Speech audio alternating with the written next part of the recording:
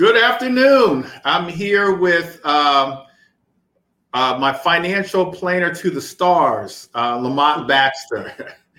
And so he's done a lot of financial planning for myself, for a lot of the agents here. And so I just asked him to come along today and to be on the podcast and just talk about some of the things that we need as we grow in our financial lives. You guys know me, I'm really big on financial literacy and financial wealth, multiple streams of income, but we must also protect, all of our assets and just know what the right products are. And so, Lamont, why don't you introduce yourself? Sure. So I'm a native Washingtonian. And I left the area, went to college down in Atlanta. I was in the Marine Corps for quite some time. And so when I returned back home, I started this financial services journey right around 1998. So it's been actually it was 94. So it's 24 years of service. I currently have a financial planning practice where I specialize in working with families, and I also work with business owners. My main concern with either one of these types of clients is how do we effectively help them accumulate wealth based on what they have from an income perspective? And then also, how do we make sure that they maintain the wealth? Because there are certain economic factors out there that will drain wealth. And I think a lot of people overlook them. Everybody's really busy doing what it takes to make the money to try to build it, but there are other things that you have to do once you're building it to maintain it. So that's my specialty. Okay, well let's get into it. Let's start with the four keys to unlocking your wealth. You actually gave me a handout, and so the first is annual savings. Talk a little bit about annual savings. Sure. So believe it or not, savings rate. Right, the rate in which you save money on a continuous basis is far more impactful and important than investing rates. The thing about savings is every dollar that you put on top of another dollar, it's going to grow 100% of the time. And savings never goes backwards. And so when people understand that you can save and save and save and save, and you should save, what you have built is a segment of money that is out of the market volatility that's always going to grow. It's always there for safety for whatever reason you need. So that's point one. When you're doing investing should grow, but it can go backwards. And it all depends on what's going on with the market, which you have no control over, Greg. As fabulous as you say that I am a planner, I have no control over what the market does. And so those are two different schools of thoughts that need two different strategies. And what about liquidity? Liquidity is important in your savings. And so for me, I have different tactics that I tie together in a strategy depending on the people's individual situation. I believe that if you are a W-2 or a wage earner, then you need to have somewhere between 3 to 6 months of your expenses in a place that's liquid for emergencies. Okay? And so what's liquid is checking account, savings account, some permanent life insurance, money market accounts, certificate of deposits have a little bit of liquidity. They may be tied up for a while. What is not liquid is your 401k, your IRA, or if you're a government worker, your thrift savings plan. Those are not liquid accounts. Can you gain access to the money? Yes. There's a cost, there's a penalty, and there's limitations if you borrow against it. So liquidity is very important. For people that are entrepreneurs and my business owners, I look for them to have about 12 months of their living expenses in place. And the reason I want more is because look at COVID as a great example. Something may happen that's completely out of your control, and it may take at least a year to get back on track. So when I get people to get that in their heads and get the proper amount of liquidity in their savings, we start to now bulletproof a financial plan, because now we've taken some of the risk off the table because you have access to capital if you need it. Yeah, I was asked actually yesterday by a young lady who's joining my brokerage. She's working full time, and her plan is to next year leave her full-time job to sell real estate full time. Mm-hmm. And so her and I was talking about a plan, and she mentioned that she wanted to save 12 months of expenses or $100,000. And I was telling her, no, you don't need that much, maybe 6 months with, business coming in and business in the pipeline, things like that. But it sounds like she was right. She needs 12 months. Well, her perspective I like, because she's not doing what most people do. Most people, when they're doing some sort of planning for the future, they pretend as if every day from now until they turn 100, the weather is going to be 82 degrees, sunny, a slight breeze with no humidity. We know that's not how life unfolds. And so you have to look at the threats to whatever plan that you have in place, and you have to mitigate those threats. You got to have an answer for them, or else it'll derail the whole plan. And then you open yourself up for financial failure, which is, in my practice, the number one thing to avoid. We are always working with people to help them avoid financial failure. So I like the way she's thinking. I believe it's really wise. Plus, think of this, Greg. Because you've been in real estate for decades, I think you own like half of my city. But that there are times when even the real estate market doesn't cooperate. Something happens with mortgages, mortgage rates, the funding dries up, the banks get fickle. And, yes, you have real estate and you can sell it and turn that into cash, but the market still has to be in your favor. Right. You have to have the cash to carry that until the market is in your favor. Selling property because you want to is a great strategy. Selling property because you have to typically leads to disaster. Am I right in that? I mean, that's what happened to me. The recession of 2007, 2008. I sold property because I had to sell property. Mm-hmm. I probably could have struggled and held on. I had a small portfolio of about 13 properties back then, and the market just crashed. And real estate was one of the first industries that crashed right along with it. And so we weren't selling. Real estate lenders weren't lending. Right. And so, I did have my savings, but I had a whole lot of equity in my properties, and the equity was dwindling. And so slowly but surely I started to sell, not because I wanted to, but because I felt like I had to. Correct. And I do feel like you're right. If I would have had even more savings, I probably would have been okay. Mm-hmm. And so I think that's one of the lessons that I learned from that recession. We made it through it.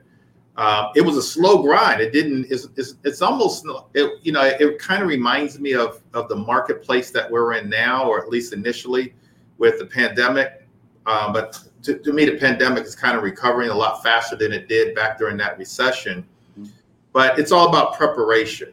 Right. And what do you say to people who are, number one, living paycheck to paycheck, and number two, living above their means? The first thing that I would say to them is you have to be ready to exert some discipline in your life. I can give you all of the strategies in the world, and I know they work. They work for hundreds of my clients, but they all have one common trait, and that is their discipline. So the first thing we look at is cash flow. There's 4 things that you can do with your money when you make it. You can spend it, you can save it, you can invest it, and you can give it away. That's it. There's nothing else you can do with money. And so you have to make a decision which one of those 4 areas you want to participate in and to what degree.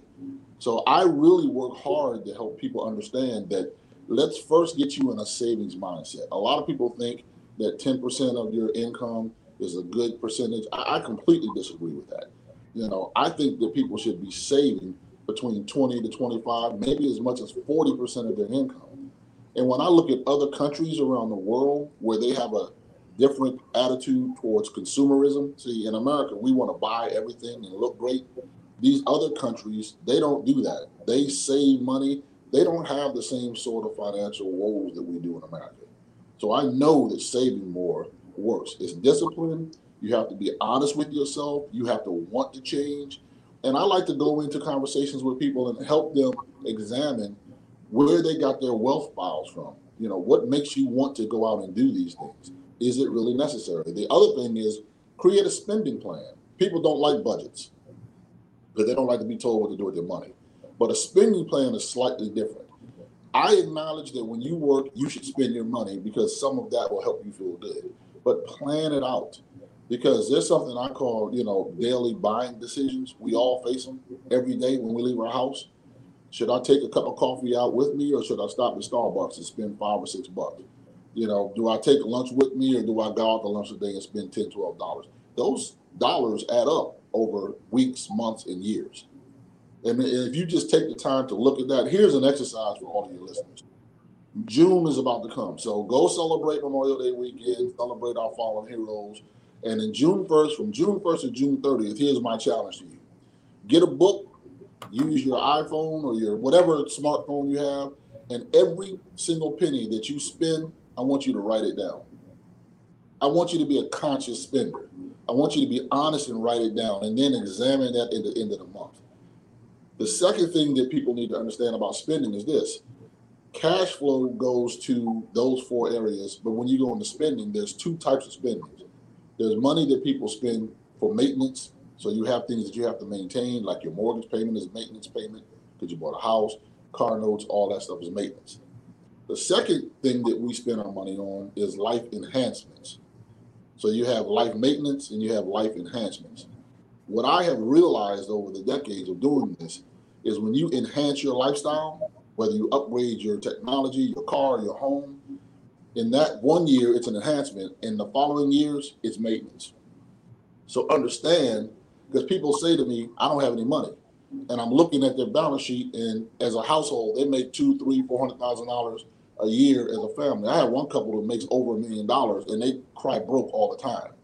And so what I showed them is the reason that you feel broke and you're living check to check is because every time you get a bump in pay, instead of saving the increase, you decide to enhance your lifestyle. And then you have to maintain the enhancements. Keeping up with the Joneses. Yeah, I haven't met the Joneses yet, and I really don't want to meet them. But wherever they are, I gave up trying to keep up with them decades ago. All right, it'll kill you. So just think about that. But your listeners, take that challenge. Go out, and for the month of June, and write down somewhere every single, and I mean everything you buy. If you buy a pack of gum, write it down, because you will be surprised where your money is going. I guarantee you. What if someone says to you, I am saving my money, but can I use some of that money for investments? Great question.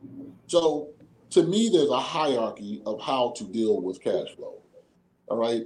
The very first thing that people should do when they get paid is they have to identify. First of all, let me take a step back. You're working. Your job is the opportunity to create income. Even when you create income through rental properties and anything else, you had to do something to get to that level to create that income, right? So that's your opportunity. The resource that's developed from that opportunity is your income, your cash. So what you have to do, in my mind, to make sure you avoid financial failure is identify everything that's in the universe that can make your income go to zero or make your income become dramatically reduced, and you have to mitigate that threat. You have to do that because if you're 25, 35, 45, 55, doesn't matter how old you are, if you are still relying on your income to create your wealth, if it's interrupted for a short period of time or a prolonged period of time, then your wealth creation plan is already in disarray. It's in danger of failing. So step 1 is protecting your source of income. Step 2 is now saving. First, for an emergency, get that 3 to 6 if you're a W-2 or that 12 months if you're an entrepreneur. And once you do those 2 steps, now we talk about cash flows, liquidity, and that's when investing comes into place. Our country and my industry has done a horrible job in messaging this. What you hear when you watch TV, what you hear when you listen to the financial entertainers is you should be investing in retirement right now, and you should put as much money into your retirement plans as possible for as long as possible. So when you get to retirement, you'll have this big old bucket of money that you can live on.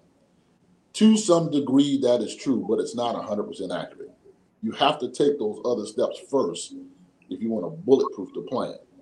Because if something that will interrupt money while you are working were to happen to you when you retire, you have the same problem.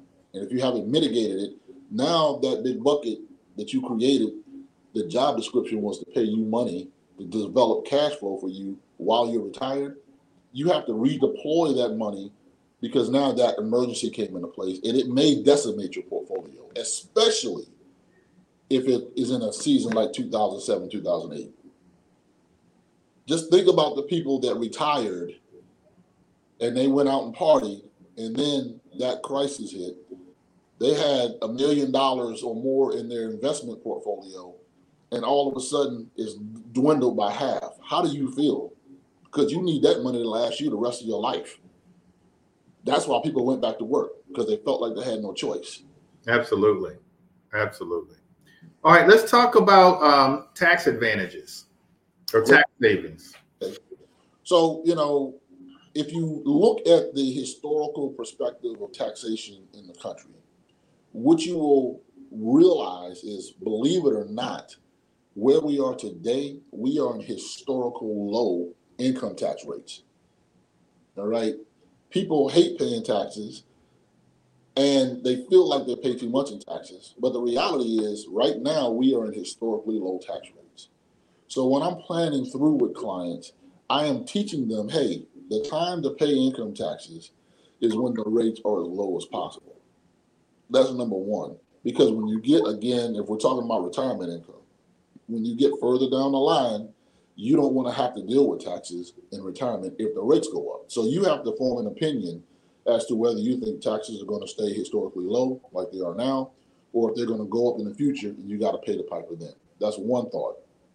The second thought is, any money that you can grow today, right, tax-free or grow without taxation is going to spend far more powerfully than money that you can spend with taxes.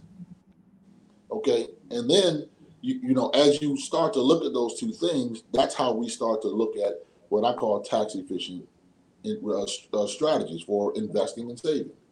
All right, there should be a balance of 3 different buckets that you put money into: taxable buckets, tax deferred buckets, and tax-free buckets. So what do I mean by that? The taxable bucket is things that you put money into today. So you make money, you pay taxes, you put in the taxable bucket. If it ever grows, when you take the money out, you may owe some more taxes on it. What am I talking about? Investments, because you have capital gains taxes. Real estate is a investment property. You have capital gains taxes. Okay, checking account, savings account, money market, certificate of deposits.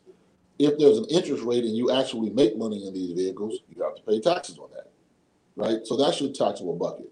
The tax deferred bucket is what most people are doing, and that's your 401k, your IRA for the federal government worker, your TSP, that's through savings plan.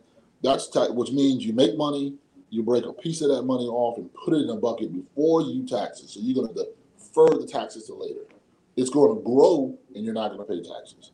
But when you take the money out of that bucket, you have to pay income taxes. So when you look at the types of taxes that people pay, income taxes is mostly the highest ones that we have to pay, even though we're in a low rate. Okay? And then the third bucket is tax-free. You make some money, you pay taxes on the money you made, you put some in the tax-free bucket. If and when the money grows, when you take it out, it's still tax-free. You don't have to pay any taxes on it. So Lamont, talk a little bit about the tax-free bucket. What are some of the actual vehicles that one could use to grow their wealth tax-free? Sure. There are really 2 main buckets that the Internal Revenue Service gives us an opportunity to develop and grow wealth tax-free. And one of these buckets and one of these products is in the market, meaning it's exposed to the same market volatility as anything else that you would invest in the stocks and bonds and that kind of stuff. And that is called a Roth IRA. Okay, so the Roth IRA is a great place to put money. If you are young and you are just starting to work, you should be putting any retirement money that you want to contribute into a Roth IRA. Why? If you're just starting out in your career, in all likelihood, you are at the lowest part of your earning level, which means that you're going to pay the least amount of taxes and income. So it makes sense, since you're at the lowest point of earnings and you're paying the least amount of taxation, to just pay the taxes now and put it into a vehicle that's going to grow and be invested on your behalf for the next 20, 25, 30 years without any taxation later or at all. So that's one thing to think about. The downside of that is it's in the market. And so if you can't stand the volatility of it in the market, that's a little scary. There is a contribution limitation to the amount of money you can put into, that you can contribute into a Roth, and it's $6,000 a year. Unless you are 50 and older, then you get an additional 1,000, so that's 7,000 a year. But other than that, it's a solid investment vehicle, great for tax-free growth. The other vehicle is some permanent life insurance. And there are, 3 different types of permanent life insurances, but the main idea is to understand that inside of a permanent life insurance policy, there's something called cash value. And that cash grows income tax-free, and the death benefit is dispensed income tax-free. So people say, well, I'm not really concerned about the death benefit because I don't care what happens to the money when I die. Well, while you are alive, you have full access to that cash value to do anything you want to do, whenever you want to do. And the difference between the Roth and the permanent life insurance is this. The Roth is market driven, the life insurance is not.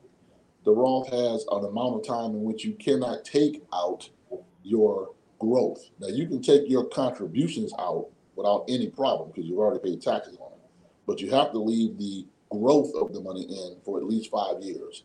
Otherwise, you'll be subjected to a penalty. With a permanent life insurance, that does not exist. If the cash is there, you can take it when you want to. So what I think is, and the conversation I have with people is, how much money do you want in the market? How much money do you want out of the market? When they give me the percentage, the strategy for the tax-free bucket, we go into the Roth with that percentage, and we go into the permanent life insurance with the other percentage. So you have a simultaneous growth in 2 different assets. And that really is helpful when you get to retirement because of this. When the markets are going down, the last thing you want to do is pull money out of your retirement accounts or your investment accounts. I don't care where they are. Because selling in a down market means that you are being forced to sell low. That's breaking rule 101, which is buy low, sell high. Just like when you buy real estate, you want to buy the cheapest. You want to grow and let it go. You don't want to sell it low. So They both run the same, follow the same rule. So if you're in a situation where you need to liquidate assets for income, what you really want to be able to do is pull from a principal protected bucket, meaning this is savings, never goes backwards. Doesn't matter what the market is doing, you can pull it out. And if it's a tax-free bucket as well, that's a double bonus for you. And so, and we'll talk about protection in a second. But some of the life insurance policies are great for building your wealth through tax-free vehicles. Yeah, absolutely. Life insurance is one of the most powerful wealth-building assets if it is properly placed. And the way that you can determine whether your policy is properly placed is you have to examine everything else that you got going on. It's got to fit into the strategy. So when you are looking at individual tactics and making these decisions in a vacuum, that's when people get into trouble. But if you take everything and put it in some sort of organized fashion, a balance sheet of some sort or a model of some sort, and you look at the total wealth portfolio, look at all of your assets that are in the market, all of your assets that are out, determine how much of a percentage you want in and out of the market, and then determine how much you want in this tax-free bucket, it will lead you to the proper type of policy. As opposed to, I want this particular policy because that's what the guy told me to get. Okay, let's find out if that makes sense for you. It's good. All right, before we get to protection, let's talk about minimal risk. Mm-hmm. Well, minimal risk is something that needs to be examined based on how much money, again, back to that concept of in the market and out. When you have your stuff in the market, how comfortable are you with risk? So there's something called standard deviation that we use when people say to me, I want a 10% rate of return, or I want a 12% rate of return. First of all, I cannot ensure that you're going to get this. Okay, but I can look at the past activity and performance of these types of investments, and we have an indicator of where these things may go. Inside of that conversation is going to be a conversation about risk, and I boil it down to a real simple question. If you got $100,000, if you got $1 million, doesn't really matter how much, and it's in this portfolio, how much are you willing to lose in order to have the opportunity to gain? So are you willing to lose $200,000 of your million to have an opportunity to gain, another 150 or 120? Or are you willing to lose $400,000 of your million and an opportunity to have the million go up to $1.3 million? We have to figure out where you are in order to make sure that you are in that right risk profile. And so that's one thing. Going back to, again, the permanent life insurance, because it's guaranteed growth inside of that tax-free bucket, there is no risk. That's as minimal as you can get, zero. Okay? So, that's another way to offset the risk that you take with your investments. So it's an individual appetite, but there has to be an examination of where you are. And that examination is not one-off. That's something that has to be revisited every year. Because I can tell you now, Greg, I give people a risk analysis on a sunny, bright day, and they went to breakfast before they came to the meeting, so their belly's full, they're enjoying some coffee, and they're pretty risky. But if it's raining outside and somebody just hit their car the day before, and the dog, pee-peed on the whatever in the house, they're not so risky because they're in a bad attitude. So there's a lot of emotion tied to this risk tolerance. And the other thing that I also am really good at educating my clients on is investor behavior. That's the biggest risk to portfolio ruin. And what do I mean by that? I see this a lot in the federal government space, and no offense to my federal employees on here, but I just see it. Because of their investment vehicle, the thrift savings plan, they have access to it, and they manage it themselves, and it's really easy for them to move money around. So when they hear something on the news or see something on TV, or they get this gut feeling, I think the market's going to move, they'll move their money out of the market and then flee to safety.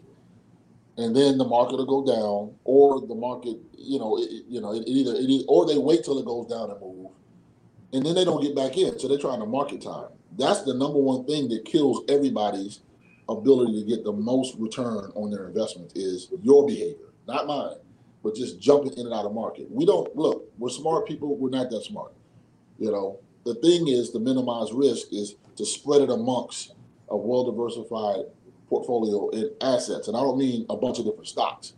I mean different asset classes. You have equities, you have commodities, you have real estate, when you go across that, it's 14,000 markets. People think there's 3 or 4 because we always talk about the S&P 500 and Dow Jones. It's 14,000 markets. We need to spread you amongst a lot of that so you can balance out the risk. And then we also need to have money that's completely out of the market so that it can make sure that risk is nullified when you don't need to take the money out. Good. That's good information. Before we move on to protection, those of you that are on, if you have any questions, go ahead and put them in the comment section, and we'll be sure to answer those questions. Lamont's been a financial planner for years. He's helped both me and my agents over the years. And so if you have any questions, go ahead and put them in the comment section. And so let's talk about protection. And protection is something that I'm really concerned about, not just with myself, but also for, my agents, my real estate investors. I want to make sure that our lives are protected, our assets are protected. And so why don't you get started? I know there's different types of protection, but why don't we just get the conversation started with protection? Okay, so here is my philosophy on protection. As I stated earlier, the most valuable resource that we all have is the income that we bring in. Because I want you to think about this. Your income allows you to save for retirement. Your income allows you to save for today. It allows you to pay your mortgages, to feed your family, to educate your children, to take your vacations. So that is the resource that gives you the ability to live your life today and build your life today and build it to the future. when it comes to protection, what are we protecting? Okay, we are protecting that lifestyle. That's what we're protecting. Everybody on this call, everybody that I meet, we only go to work for one of two reasons. First, for the money. And then some of us are fortunate enough where we made enough money, so we go to work for the meaning. You know, it's who we become, it's who we are. You know, as I traveled the world and came back to the States, the thing that I found really interesting is everywhere else that I've been, most of the places, when you ask people, you know, when you talk about work in America, people say I am, and they fill in the blank. Like, I am a real estate broker, I am a financial planner, I'm a doctor, I'm a lawyer. So we identify our personality with what we do, with the meaning. Okay. Other countries, they just say, you know, oh, I'm a dad, I'm a mom, but I work as a. So meaning is very important as much as the money. The protection is this: we have to protect the money because that's the only way that we're going to continue to be able to have that meaning.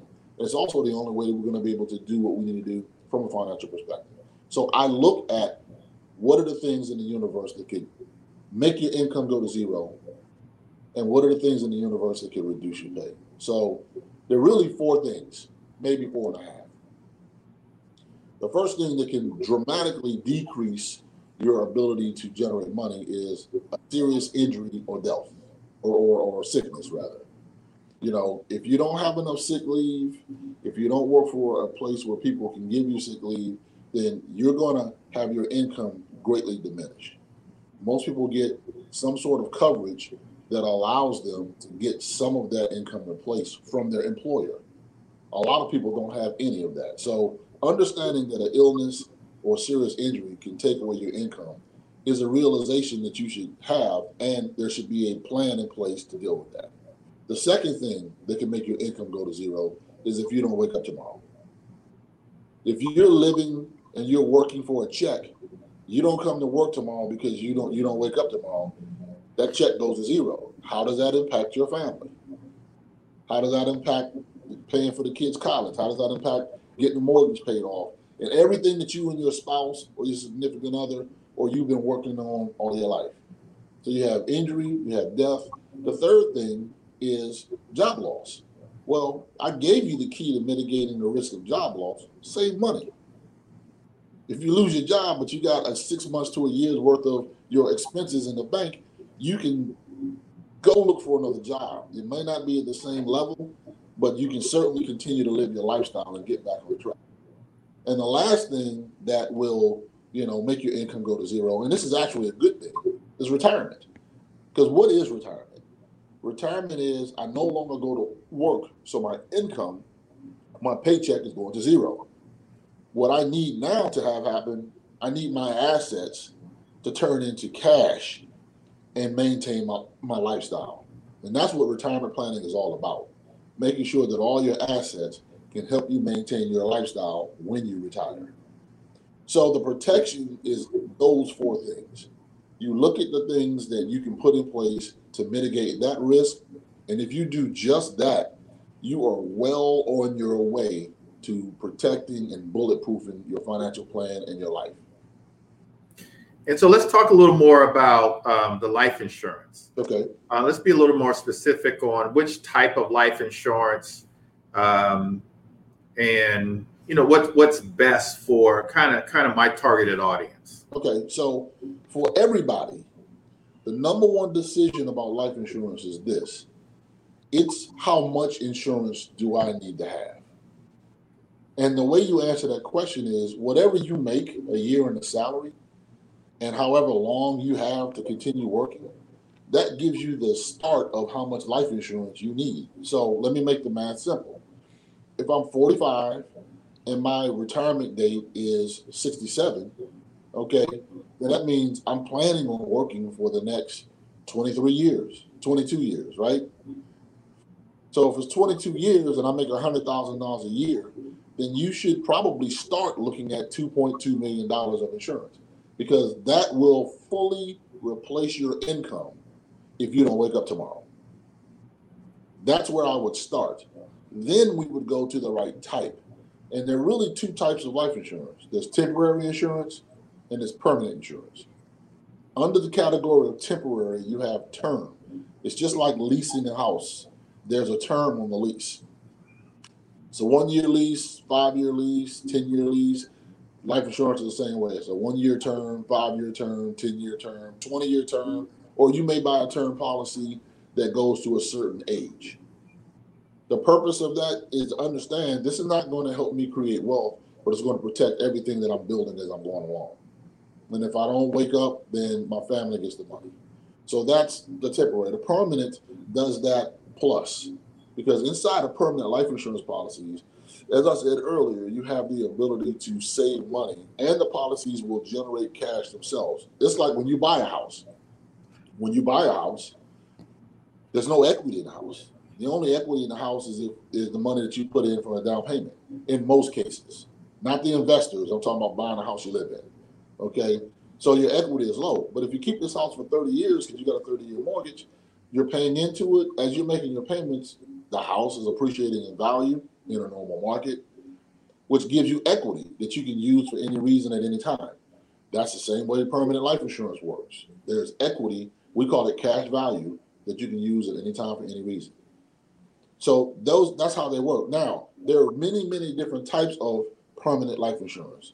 I say there's the least permanent to the most permanent. The least permanent is something called a variable universal life policy. I call it least permanent because when you pay your money into these policies, what happens is a portion of the premium, that's the money you're paying in, is invested into the stock market on your behalf. So as the market goes, so does the cash value go in that policy. And as you get older, the thing that you need to know about a variable universal life policy is that even though your premium may be fixed, the cost of the insurance rises every year because insurance is priced off of your age, off of your health, and the death benefit. So as that price is going up every year and the market activity is happening in there, you could find yourself in a position where a down market has eaten up the profitability inside of your cash value so that it would cover the cost that was ever rising. So that's why I call that the least permanent. And I see those policies blow up all the time. So going from the least to the middle is something called a universal life, or sometimes index universal life. Operates exactly the same with a small difference. There's a floor in these policies, okay? And the floor is 0. But they also, in order to give you that guaranteed safety, there's also a cap, and the cap may be 8%. And so the market does this thing. If the market does 2%, you get 2% credited to your cash value. If the market does 8%, you get 8% credited to your cash value. If the market does 16%, you still get 8% credited to your value. And the insurance company keeps the other 8. That's how they profit on these. That's a fair change because in exchange for you giving up some of your upside, they're guaranteeing you that there's not going to be any downside. So if the market does a -1 or -100, you lose 0. So that's the safety net. Here's the danger. You have to manage these policies as aggressively as you do every other investment that you have because it is a market-driven, a market-sensitive asset, and you have to pay attention to it because the cost of insurance, again, goes up every year because you get older. And if you don't overfund the policy by putting more money into it to cover the cost, they take the cost out of the cash value, which is your profit. These things can work really well as long as you pay attention to them as vigorously as you pay attention to any other investment. And then the most permanent type of insurance is plain old whole life. Whole life insurance has a guaranteed interest rate from the insurance company. That's number one. If you're dealing with a mutual company, they also allow you to participate in their dividends. So what's a mutual company versus a stock-held life insurance company? Stock-held companies are the same across the country. If you buy stock in IBM or in Bennett Realty when he goes public, he's going to share in his profitability with all of his stockholders. And he's going to do that in the form of a dividend payment. He could. So his board of directors will declare a dividend and they'll say, okay, we're going to share with our stockholders X amount % in there. Mutual life insurance companies do the same thing because they don't have stockholders. And so if you have a permanent life insurance policy with these companies, when their board of directors declares a dividend, then they share in the profitability with you. The profitability of the dividend and the insurance rate is the guaranteed is the mechanism that helps the cash grow in your policy. And the other two is market-driven activity, and the whole life policy is the guarantee based on the strength of the insurance company and the dividend. Now, dividends are never, ever, ever guaranteed. Okay? The interest rate is, but the dividends are not. However, most of the mutual companies, at least the ones that I work with, the ones that I put my clients in, they have not missed a dividend payment to their clients in over 150 years. So they are very strong. They're financially strong. So it's a matter of, again, when people talk about how to pick insurance, let's start with the end in mind. What do you want this thing to do for you? We got to start there, and then we can figure out what's the right way to go. All of these products are good as long as you have the end in mind and you manage them properly. And so Sylvia is asking, what do you advise for people over 60 years old? And I know the answer is probably going to be it depends. But for people over 60 years old, the first thing that came to mind would be a term. But what do you think? Well, you were right. It depends. Okay. So let me preface it by saying that. However, here's what I see happening with a lot. And I work with a lot of retirees. Okay. And a lot of 60 to 65 to 70-year-old people still buy life insurance. They can buy a permanent policy because they know it's going to have a return on their money. The question is, where are you funding this policy from? So a Roth conversion strategy works well for people that are already in retirement, because what I found is you may have already accumulated a bucket of money in that tax-deferred bucket. Remember those three buckets: taxable, tax-deferred, tax-free. So you have this tax-deferred bucket, and in that bucket, when you pull money out of there, it's going to be income tax. All right. Well, you could do something like a Roth strategy where we can get some of that money out. You may have to pay taxes on it now while rates are low, but you can put it back into that policy, use it to fund that policy, and then let the rest of the money grow for the rest of your life tax-free. That allows you to do something that a lot of people don't understand, and that is right now under current law, when we turn 72, there's something called a required minimum distribution that's put in force by the Internal Revenue Service. And what that means is this: 401ks, traditional IRAs, thrift savings plans, SEP IRAs, simple IRAs, anything where you were in that tax-deferred bucket, at the age of 72, they're going to force you to take money out of that bucket, whether you need it to live on or not, purely because they want to tax the money. And so if you know that's coming, because we've done planning and we've looked down the road and we see what's going to come your way, it may make sense to spend that money now while taxes are low, put it into this tax-free bucket, and then let it grow. Because once you get down there, you moved it out of the way of what I like to call the tax train. It's not coming towards you anymore. You got tax-free growth, and if you have a legacy objective of transferring your wealth to anyone or any organization, it's going to transfer tax-free now. But if you keep it in those assets that I talked about earlier, the person that receives them, they're going to have tax consequences. And they could be from having to take required minimum distributions to having to pay full taxes on the full amount immediately upon receipt, or at least by the end of the tax year. So these are the things that we take into consideration when we're talking about tax strategies, Greg. We have to look at where you are today, where your money is. The three things: there's asset allocation, right? How do we want to diversify our portfolios? The second thing is asset location. Where do we have these assets located?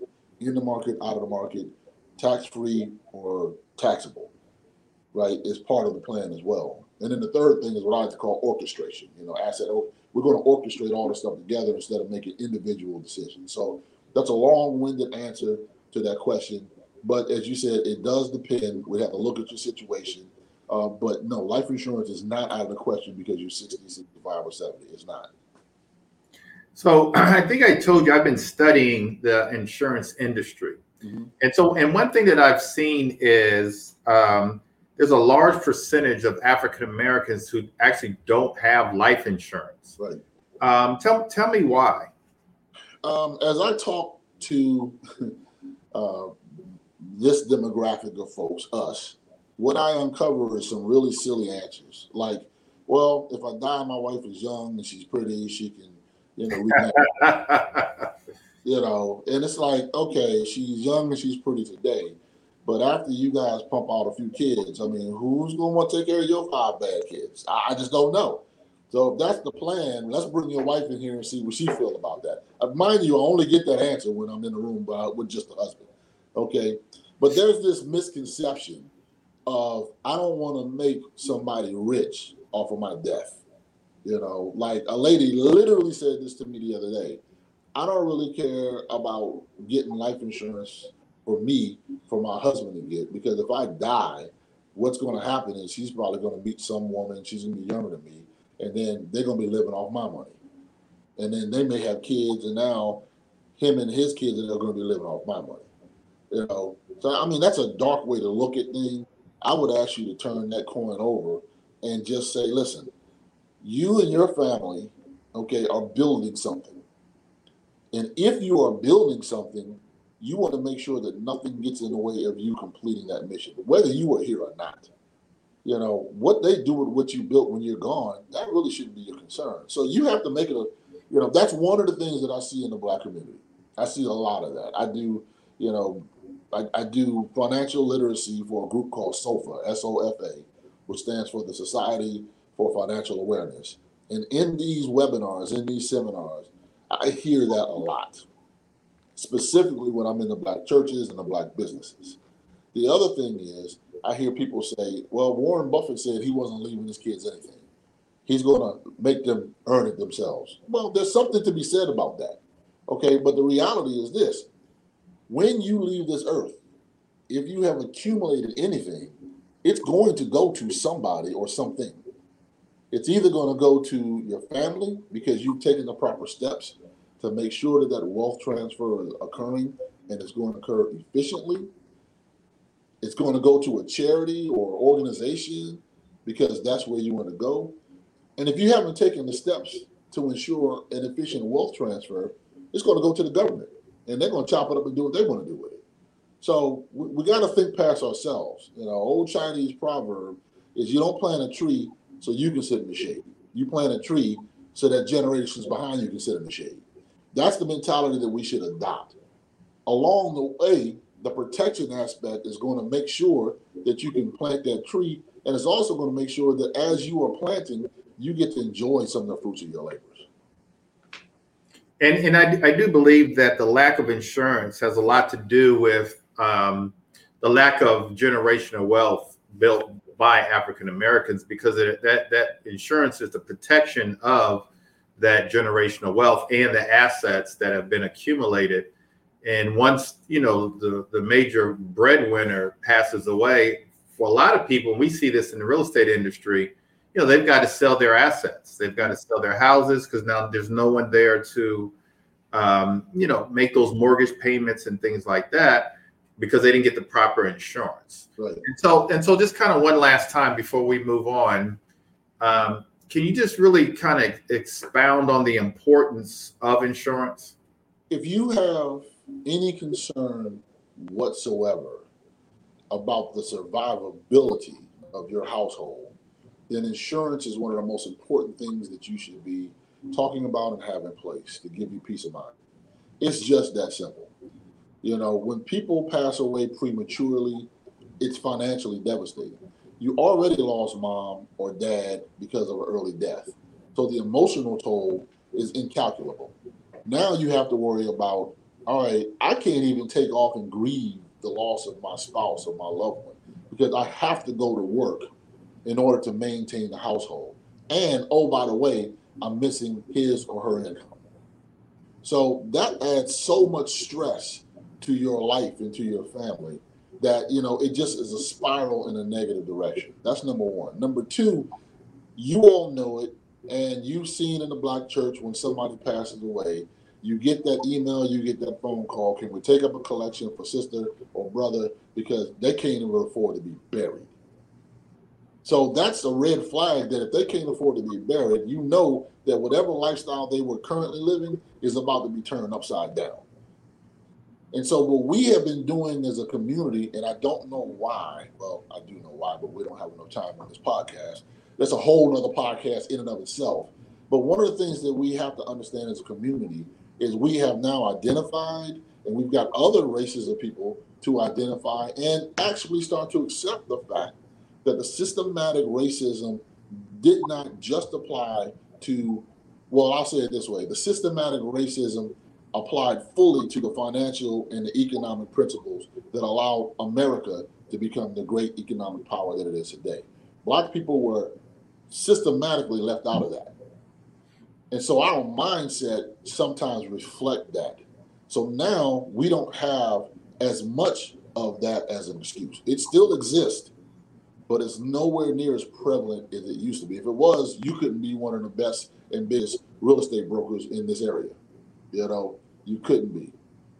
So what we have to do is take advantage of the little steps that we have made forward. Life insurance is one of the mechanisms that will ensure that you can pass on a legacy of wealth. And wealth does not mean being filthy rich. Wealth means that you have the tool called money that allows you to make other decisions that people that don't have that tool called money in their toolbox to use. It gives you other opportunities that other people don't have. For instance, our counterparts who use life insurance, when they pass away, their kids and their grandkids, at bare minimum, have some money for, if not complete payment for college education. We, on the other hand, don't have that. And so when we go get our college education, we either have to work our way through college, nothing wrong with that, or we have to go into massive student loan debt. And that is oppressive, and that's by design. So we have to stop thinking about, us. What do we do in our generation now? We recognize these things, and we turn on the switches and sharpen the tools that you have with the strategies that are available out there. And listen to me, I don't care what kind of insurance it is. Life insurance, as long as it is properly placed and it's the right amount, is one of the central keys to wealth distribution. If you want to invest all your money in your 401k or your TSP or IRAs, you can do that. Just understand that when you get to the end of the road and you pass that money on, 40 to 50% of that money is going to be lost to taxation. So if you have $1 million life insurance policy and $1 million in your retirement account, I should say, or one or the other, when you pass away, somebody's getting $1 million tax-free that they can build on, or somebody's going to get half of your retirement account that they got to pay taxes on. Secondly, if you do have the life insurance, guess what? In retirement, you get to spend your money because you got something to replace it. You don't have to worry about not spending and not living life and not enjoying retirement after working a whole career. Spend that money, live your life, do it up. Spend every penny, because when you close your eyes, you got this life insurance that's going to replace every penny that you spend. So it just makes your life and it makes your family's life bigger and better. And oh, by the way, for you business owners that are on the call, there are things that life insurance can do for you and your business partner. For instance, if Greg and I were 50-50 partners, all business owners have some sort of operational agreement. And all of the operational agreement that we examine, me and my attorneys and my CPAs, they all have some language in there that says, hey, if Lamont passes away, Greg gets the first opportunity to buy Lamont's 50% of the business. That's the way they designed it. Well, we may start out with that, and it's great, and then we build this, empire like Greg is doing. Greg may not have enough money to buy out Lamont. So now Greg's in business with Lamont's wife. I love my wife. I don't know. That's problematic. And it also opens the door for somebody else to come in with money and have a hostile takeover situation. Guess what? You two should buy a life insurance policy, have the company buy a life insurance policy on each of our lives. So when I pass away, the proceeds go to Greg so that Greg can give that money to my estate and buy me out. No money out of his pocket other than the premiums for the life insurance. So this is not just a family thing with wealth transfer. It's also a business thing with wealth transfer. And there are hundreds and hundreds of strategies that should be examined. But please stop looking at life insurance as your enemy. It is not an enemy. it has to be examined, it has to be properly placed in order for it to be efficient for you. And so, look, Lamont, we're kind of running out of time. I want to get into assets, liabilities, net worth, things like that. If you could kind of sum those things up. Yep. I will say this.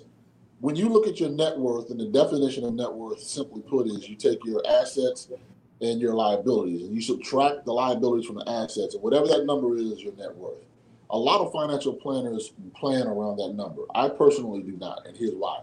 That's a snapshot of today. Okay, because I can give you that number and I could be worth $1 or $2 million, dollars, and then go buy a Lamborghini and blow $500,000 on a car, and now my net worth just went down by $500,000. It's good to know where it is. It's a good place to check in, and that's what that number should be for.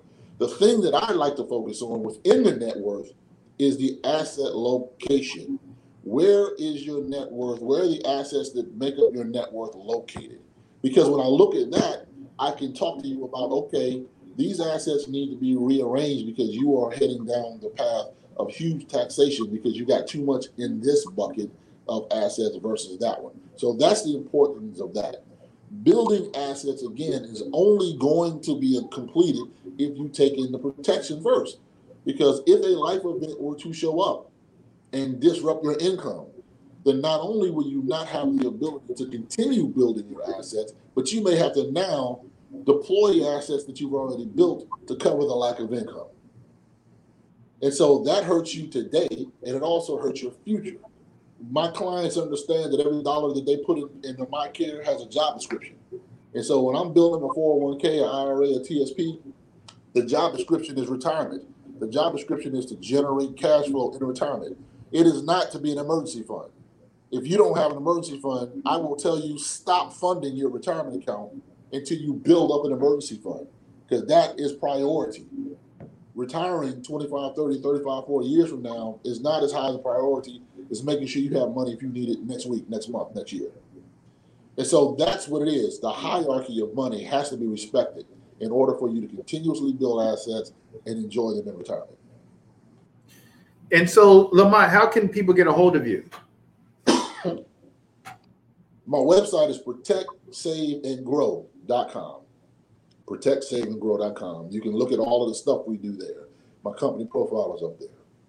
If you want to reach out to me directly, then you can email me at protectsaveandgrow@me.com. Okay? Protectsaveandgrow@me.com. Or I'm going to throw this out there. I hope there are not 3,000 people on here. You could call me or just text me on my cell phone. That number is 301-806-7151. Again, 301-806-7151. You leave me a voice message or you send me a text message, we'll set something up. And if you tell me that you heard this podcast and you are a friend of Gregory Bennett, what I will do for you is do an initial comprehensive consultation for you. It takes about an hour to 90 minutes, and I will do that for absolutely free, because I want you to see the power of putting everything in an organized fashion so that you can learn how to make financial decisions in an organized fashion and not individual vacuum. So you tell me you saw this, we'll do that for free. All right, Lamont, I appreciate that. And so what advice and kind of closing remarks, what advice would you give everybody? They hear me talk a lot about real estate. I know that there's more to financial planning and building generational wealth more than real estate. You've got to protect those assets. So what advice would you give kind of in closing remarks? I would say, understand that the hierarchy is protect, save, and grow, number one. And when you get to the save part, I would say save more than you're saving now and be really smart on where you're saving the money. So if you just save more, you will be in a better financial position, regardless of what investments do, regardless of how much money you make. You will be in a far better position. All right. Thank you for that. Thank you for being here. Thank you for spending your time with me today, Lamont. And thank you guys. If you have any questions offline, you guys all know how to get a hold of me. You can get a hold of me on my Instagram, Greg Bennett Invest. Most of you guys know my numbers. This will be up on YouTube. It's on Facebook Live now, so it'll be on my Facebook, my YouTube, and Instagram. But take heed, you guys. We're failing as a community on protecting our assets, even saving. We try to keep up with the Joneses, and we're not doing enough to protect our future and protect our loved ones' future. And so a lot of what Lamont talks about, and that's why I want to bring him on here, he talks about that, and we've got to take heed. And so let's get the proper protection and save and then grow. All right, Lamont. One quick thing, Greg. Look up, you guys can find me out there in social media land too. I forgot about that. So I'm on Facebook under, just look up my name, Lamont J. Baxter. You look it up, you'll find me on Facebook, LinkedIn. I'm even on Instagram. Have no idea how to work that, but I'm there. Right. My IG name is DC Money in Motion. So, that's who you can find me on social media just to reach out. Okay. All right. Take care, you guys. Have a great day.